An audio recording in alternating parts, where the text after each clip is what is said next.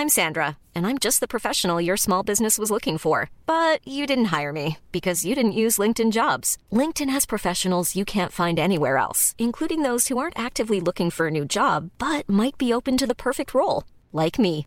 In a given month, over 70% of LinkedIn users don't visit other leading job sites. So if you're not looking on LinkedIn, you'll miss out on great candidates like Sandra. Start hiring professionals like a professional. Post your free job on linkedin.com/people today. Te lo cuento. Tu dosis diaria de noticias. Hola, soy Pau Mendieta y aquí te va tu dosis diaria de noticias. ¿Te lo cuenta? Te lo cuento. A regañadientes. Donald Trump le pidió a su equipo de trabajo que empiece el proceso de transición para entregarle a Joe Biden el gobierno. Vamos por partes. Como Trump se negaba a aceptar el resultado electoral, el equipo de Joe Biden no había recibido el dinero para iniciar la transición ni el acceso a documentos oficiales. Pero ayer finalmente la directora de la GSA, la oficina que ayuda al funcionamiento básico del gobierno, le mandó una carta a Biden para decirle que reconocía su triunfo y le dio luz verde para empezar el proceso de transición. ¿Cómo reaccionó Trump? Tuiteó que reconocía el valor de la directora de la GSA por resistir todas las amenazas que recibió y que por el bien superior del país le pidió que iniciara el proceso de transición para entregarle el gobierno a Joe Biden. Eso sí, el presidente dijo que su batalla legal seguirá, aunque el panorama se ve bastante complicado porque ayer Michigan anunció que le entregaría el certificado de ganador a Biden. Hablando del presidente electo, desde ayer en la mañana empezó a nombrar al gabinete que lo acompañará los próximos 4 años y muchas personas quedaron bastante satisfechas porque Janet Yellen, la expresidenta de la Reserva Federal, se convertirá en la primera mujer en encabezar el Departamento del Tesoro. Además, Alejandro Mayorkas, nacido en Cuba, dirigirá el Departamento de Seguridad Nacional y John Kerry será el encargado de combatir el cambio climático. ¿Quién quedará en la Secretaría de Estado? Anthony Blinken, un experimentado diplomático y defensor del multilateralismo, algo que tendrá que poner en práctica en cuanto llegue a la oficina, ya que los ministros de Exteriores del Reino Unido, Francia y Alemania se reunieron ayer para discutir cómo harán para que Estados Unidos regrese al acuerdo nuclear con Irán. The Most Wanted.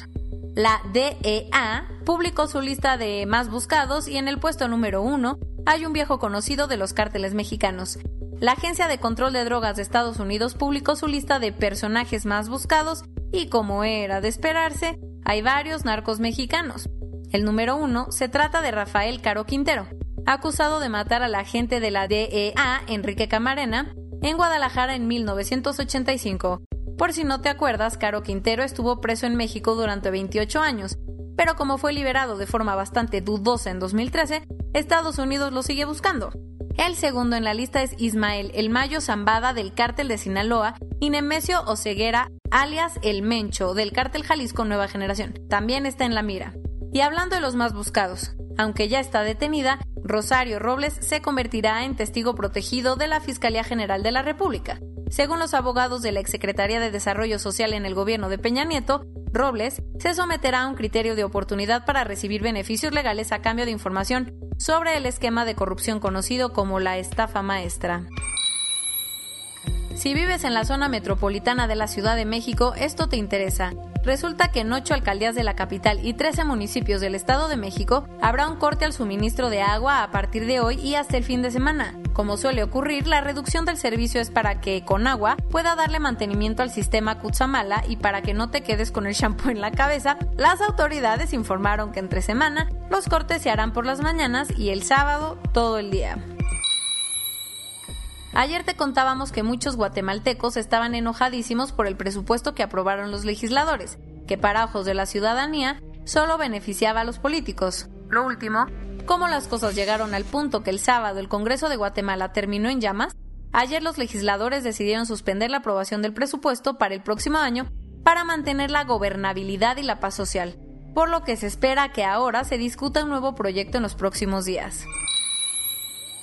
El que aprovechó su fin de semana fue el primer ministro de Israel, Benjamín Netanyahu, porque todo parece indicar que se lanzó a Arabia Saudita el domingo por la noche para ver a su nuevo amigo el príncipe Mohammed bin Salman. Aunque las oficinas de ambos líderes han negado el encuentro, muchos altos funcionarios de Israel confirmaron la reunión en la que también estuvo el secretario de Estado estadounidense, Mike Pompeo. La visita llegó meses después de que ambos países establecieron relaciones diplomáticas y es histórica porque digamos que los líderes israelíes no eran muy bien recibidos en países árabes. Nadie puede dejar de hablar de Gambito de Dama, la nueva serie de Netflix sobre una mujer prodigio del ajedrez. El éxito de la producción es tal que tan solo 28 días después de que se estrenó, ya ha llegado a 62 millones de hogares en todo el mundo, convirtiéndose en la serie más vista de Netflix. Y no creas que los logros solo están llegando por la historia que retrata la vida de Beth Harmon, porque también el mundo del ajedrez se ha beneficiado, tanto que las ventas de este juego han crecido 125% en Estados Unidos. Corona News Global, en el mundo. A nivel global, ya hay más de 59.106.000 casos y hasta ayer en la noche al menos 1.395.000 personas habían muerto. En México, 1.049.358 personas se han enfermado de COVID-19 y desafortunadamente 101.926 han muerto. Después de muchas dudas e información confusa, ayer la Arquidiócesis de México confirmó que la Basílica de Guadalupe permanecerá cerrada del 10 al 13 de diciembre.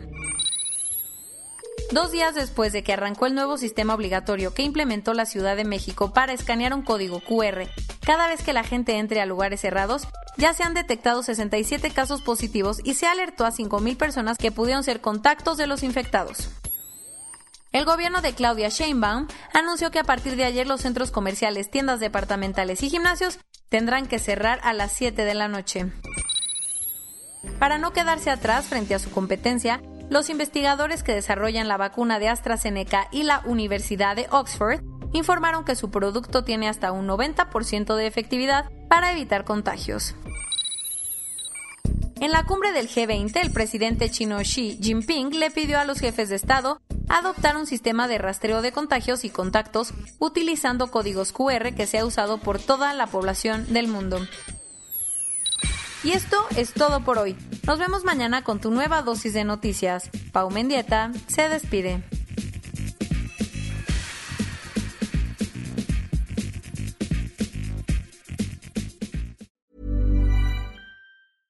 Imagine the softest sheets you've ever felt. Now imagine them getting even softer over time. That's what you'll feel with Boll & Branch's organic cotton sheets. In a recent customer survey, 96% replied that Boll & Branch sheets get softer with every wash. Start getting your best night's sleep in these sheets that get softer and softer for years to come. Try their sheets with a 30-night guarantee. Plus, get 15% off your first order at bollandbranch.com. Code BUTTERY. Exclusions apply. See site for details.